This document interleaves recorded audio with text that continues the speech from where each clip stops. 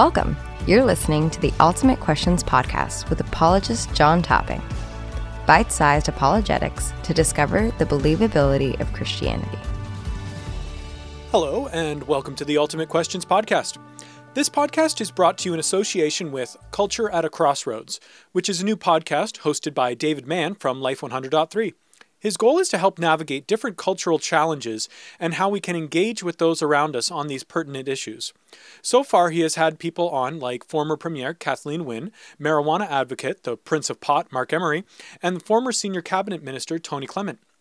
You can check out his podcast on all platforms or by going to davidmanmedia.com/podcast. Last time, we continued examining the New Testament books to see whether they are eyewitness testimonies.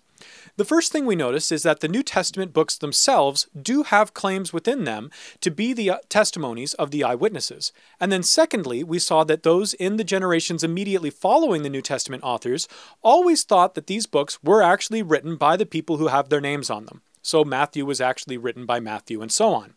In fact, no one ever so much as questioned whether these books were in fact written by those people. Today, we're going to continue this examination.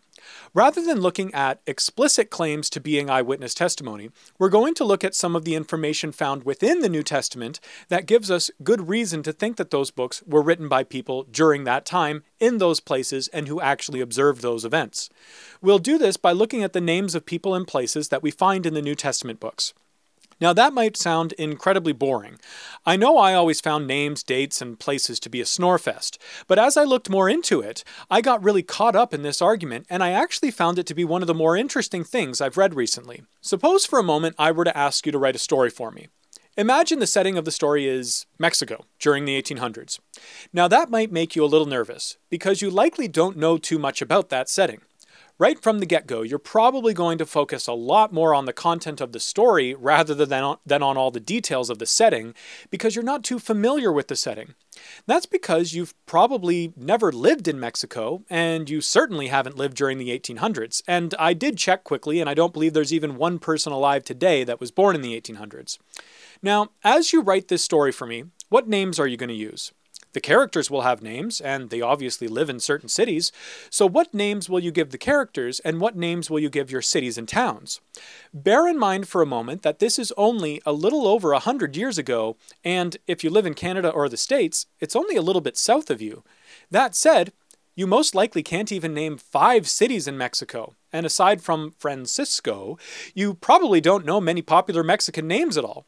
Nonetheless, those that were popular 100 years ago, that's not surprising, because you're not from that setting, and you likely have next to no understanding of the context. If you were to guess and give the characters whatever names you felt like, the results would be entirely random. Suppose now I were to do the research and gather a huge list of all the names of the people in Mexico during the 1800s, and I were to compile them and figure out which were the most popular names for males and females, and even figure out what percentage of the population had those names. Now suppose I take all the names from the story you wrote for me. What sorts of chances do you think your story would have the names you used matching up with the names actually given to people during that time, down to even being close in terms of the percentages? Obviously, you would have no chance at all. Even if you knew I was going to evaluate things this way, you still wouldn't have been able to do it. To make matters worse, suppose I were to ask you to give a list of the most popular names during your childhood in your own province or state. This actually is your context. You lived in that place during that time, and yet you're still only working from a small sample size, and you're probably going to be off quite a bit in terms of the percentages of what names were popular. Perhaps you knew a whole bunch of girls named Cindy when you grew up, so you assumed it was the most popular name in that area during that time. But as it turns out, it didn't even make the list of popular names. Even if you knew I wanted the most popular names, and even if we assume your own context, it still would be next to impossible to correctly guess which names were most popular. Now, why in the world did I go into all this? Let's apply this to the New Testament. and see what it shows us. Scholars have actually done research into the names used in Jesus' historical context of his time and location. They did this by looking at other ancient historical texts, like Josephus, and by looking at things like the Dead Sea Scrolls and rabbinic texts. They also did this by examining ossuaries and tombs, basically finding the places where they kept all the dead people, which had names on them, in the same way that we use tombstones, and checked all the names. With this compiled list of names from various ancient sources, scholars have been able to figure out which names were the most popular and even figure out rough percentages of exactly how popular each name was in that setting. In other words, we know by very meticulous research not only which names were popular in the time and location of Jesus, but we even know it down to the percentages of the population that had those names. If you're interested in all the nitty-gritty details of the research, you can check out Richard Bauckham's book, Jesus and the Eyewitnesses. The interesting point is this. The New Testament documents includes a lot of names, actually. This alone makes people think it's written by people who were present for the events they describe, because they give so much detail. However, we can even fact-check all of these details to see if they match up with what we learned through the scholarly research into names, and guess what? It matches incredibly well. Out of all the names used in the New Testament, when calculating the percentages of the usage of those names, they match quite closely with what we would expect in terms of popularity of those names, given the research. As an example of this research, the two most popular names during that time for men were Simon and Joseph. From the research, it seems that 15.6% of Palestinian Jewish men in that context had one of those two names. When looking at the books of the Gospels and Acts, we find that 18.2% of the men had one of those two names. That's quite close, and couldn't possibly happen by pure chance. When looking at the 9 most popular names in that time and place, about 41.5% of the Palestinian Jewish men had one of those 9 names, while we see 40.3% of the men in the Gospels and Acts had one of those 9 names. Again, very close, 41.5 versus 40.3. The percentages lining up so well like this shows the authors of these books were actually referring to real individuals. Again, if someone were to merely guess and made up these stories and these characters, their guesses would be wildly inaccurate and not match the data. The fact that the data matches incredibly closely between the data found through the research as to the popularity of names and the names given to characters in the New Testament shows us that these New Testament documents are describing real people, and this obviously gives credibility to the narrative. Again, if I were to invent a story and pick names for my characters, there's no way I could guess the popularity of names in my context and include all the names in their proper percentages, each being represented fairly. I tried this out, personally, given my context, just for fun. I guessed that names like Matthew, Joshua, Christina, and Lindsay were the most popular names, given what I experienced in my childhood context. I looked into it a little bit and found out that the popular names were actually quite different. They were Joseph, Sean, Brittany, and Madison, which goes quite against my own personal experience, but that's what the research showed. Even if I'm trying to guess the most popular names, and even if it's in my own context, I was still wrong. The fact that the New Testament is so close to giving proper representations of which names were popular shows us that the New Testament writers were not only a part of that context, living in that time and place, but that they're actually describing real people's names. As we look further, it actually gets even more interesting. When you were growing up in your classroom during elementary school, did you have 2 kids that had the same name in your class? If you did, you probably used some kind of qualifier when referring to them so that other people knew who you were speaking about. For example, if there were 2 Jordans in your class, you might refer to one by his last name so that they would not have any confusion as to who you're talking about. Or you might use some kind of trait one has in order to qualify him, like Big Jordan or something like that. This probably even became popular in your class where everyone did it, so that you all knew in your context which person you were referring to. This is true for me personally, since I have a popular name, John, where I've actually been referred to by my full name or just my last name in most of the contexts that I've been in. People naturally know that John is a popular name, so without even thinking about it, they give me a qualifier. If we look to the New Testament, we notice there are quite a few cases where a person's name is given a qualifier. So for example, when referring to Simon, qualifiers are given because Simon was one of the most popular names. There was Simon Peter, Simon the brother of Jesus, Simon the leper, Simon of Cyrene, Simon the magician, and so on. Quite often, given the context, you find qualifiers to help understand which Simon is being referred to. Now, where this gets quite interesting is that the New Testament uses qualifiers to help disambiguate people with popular names, but it doesn't use qualifiers when the people's names aren't popular.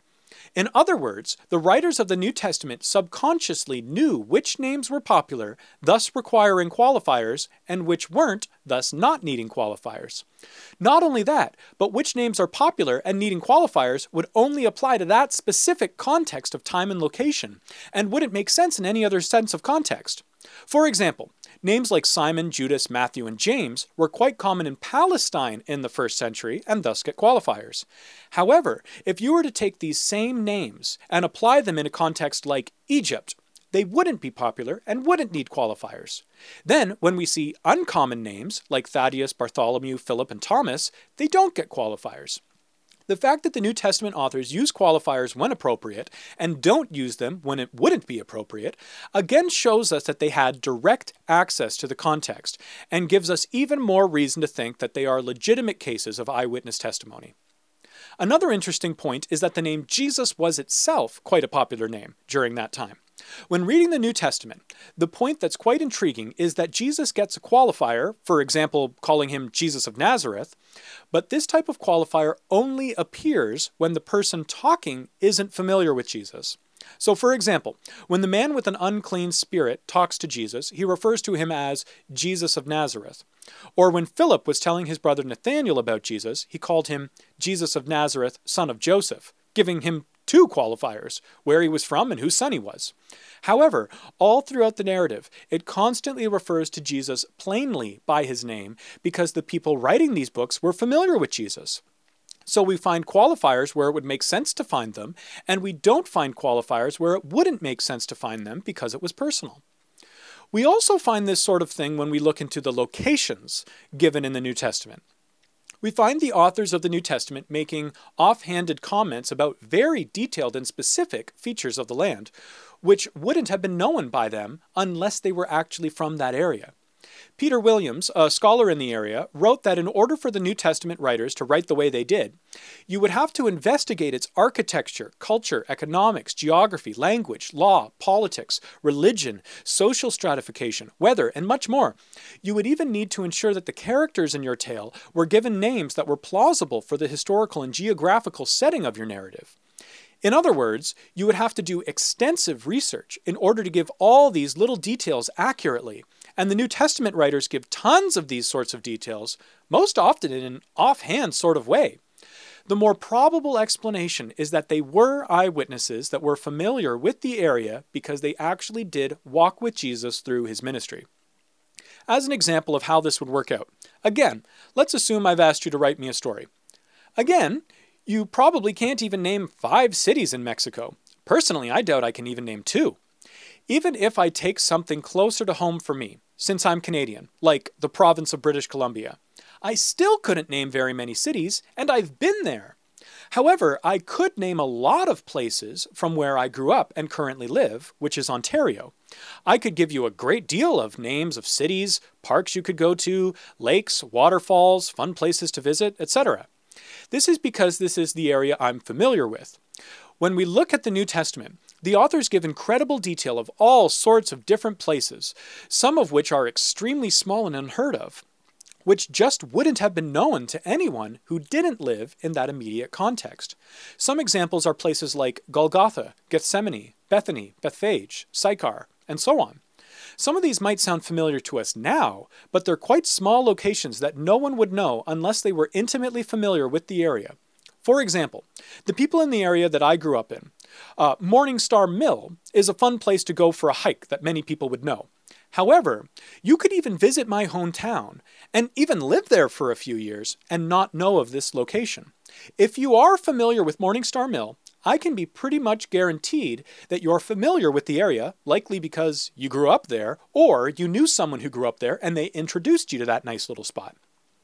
We also find nicknames and familiarity with some of these places. For example, we find from ancient literature that the Sea of Galilee was merely referred to as the Sea, by the locals. If you weren't from the area, you would refer to it as the Sea of Galilee. But if you were from the area, because you're so familiar with it, you'd just call it the sea. We then find that, when appropriate, the New Testament refers to it as the sea because the writers were familiar with that area. Again, showing that they are legitimate cases of people who actually lived in that area during that time. For an example of this, my hometown is St. Catharines, but the locals often refer to it as St. Kitts. If someone calls my hometown by that name, I then know that they are actually familiar with that area because they're aware of this little nuance.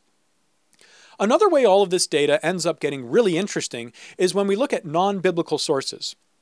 Oftentimes, people who are critical of the New Testament try to paint the four Gospels of Matthew, Mark, Luke, and John as being just four of many Gospels.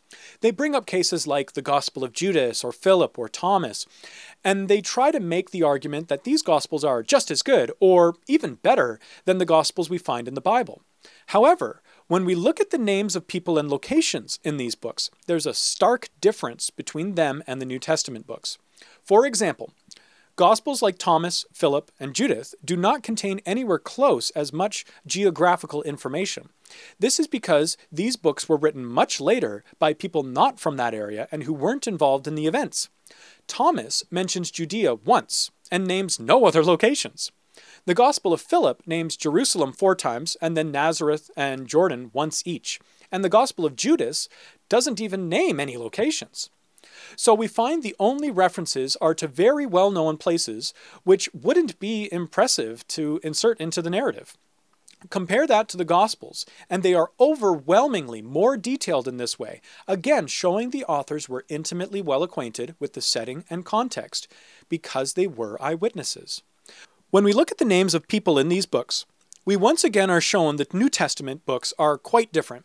The Gospel of Mary is quite early, but only gives a very small amount of names and doesn't give any qualifier for Mary, which was a very popular name at that time. It doesn't even qualify which Mary the book is supposedly from. It also doesn't actually give the name of Jesus and only refers to him as the title, the Savior, and that title was actually quite a late development. The Gospel of Judas is also quite early, but it only gives 2 legitimate names, Judas and Jesus. All the other names in the book aren't even Palestinian, which seems to make a good argument that the person who wrote the book wasn't familiar with the area, seeing as they didn't even know any popular names for that setting. The Gospel of Thomas is probably the most well-informed and earliest, but even then it only gives 7 names. In these cases of books outside the New Testament, it seems quite obvious that they came a good bit later, once Christianity had gained some popularity, and that the authors of these books were trying to jump on the bandwagon and write books that they hoped would get popular. They used famous names for their titles, but then when we actually look at the content of the books, it becomes quite apparent that the authors had next to no familiarity with the immediate context and were certainly not eyewitnesses. Again, compare this to the books of the New Testament, and you have an overwhelming difference, not only in quantity, but also in quality. The New Testament books give many names, locations, and details, all of which match the setting and are appropriate for the context. The data that we've looked at today shows us that the writers of the New Testament were quite obviously very familiar with the area, lived during that time, and were in the exact time and location of Jesus' ministry. They were in the exact spot where it would make perfect sense that they actually were eyewitnesses to Jesus' ministry. The fact that they then claim to be eyewitnesses makes sense. In fact, it becomes very difficult to explain all of this data if they weren't eyewitnesses. You end up having to create an elaborate conspiracy theory to explain everything, because the writers clearly had direct knowledge to the period and time, the locations, specific people involved, and all of their accounts line up with the geography and history we have available to us. The accounts are so detailed and accurate with obscure information not readily available that it seems quite obvious the New Testament writers really were eyewitnesses. Next time, we'll wrap up our examination of eyewitness testimony by taking a look at some of the apparent contradictions in the testimonies and seeing whether we have further reason to believe the New Testament. So I hope that you'll join me next time on the Ultimate Questions podcast from Power to Change Students.